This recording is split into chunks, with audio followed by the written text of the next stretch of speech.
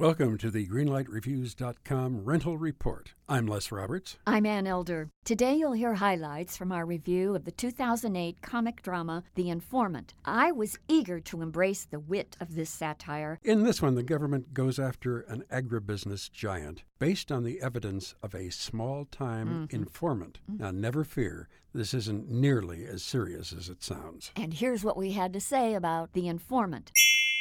The way that this movie is constructed, maybe the first half hour, it's a little bit complicated, so I'm going to just warn everybody, stick with it because it gradually becomes clear. And by the second half, you're going to love this movie because the action just goes along so swiftly and cleverly. It's a very interesting and entertaining movie. I think so, too. Matt Damon has been one of my favorite actors since he came upon the scene in Good Will Hunting, and he's going to shock you in this one.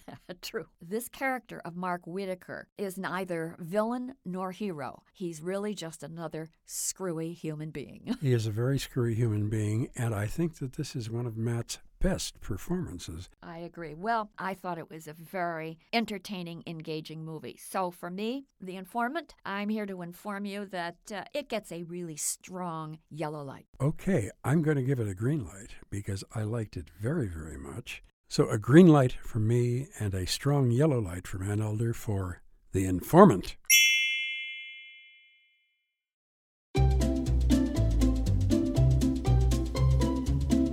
Hello, and welcome to Novel Conversations, a podcast about the world's greatest stories.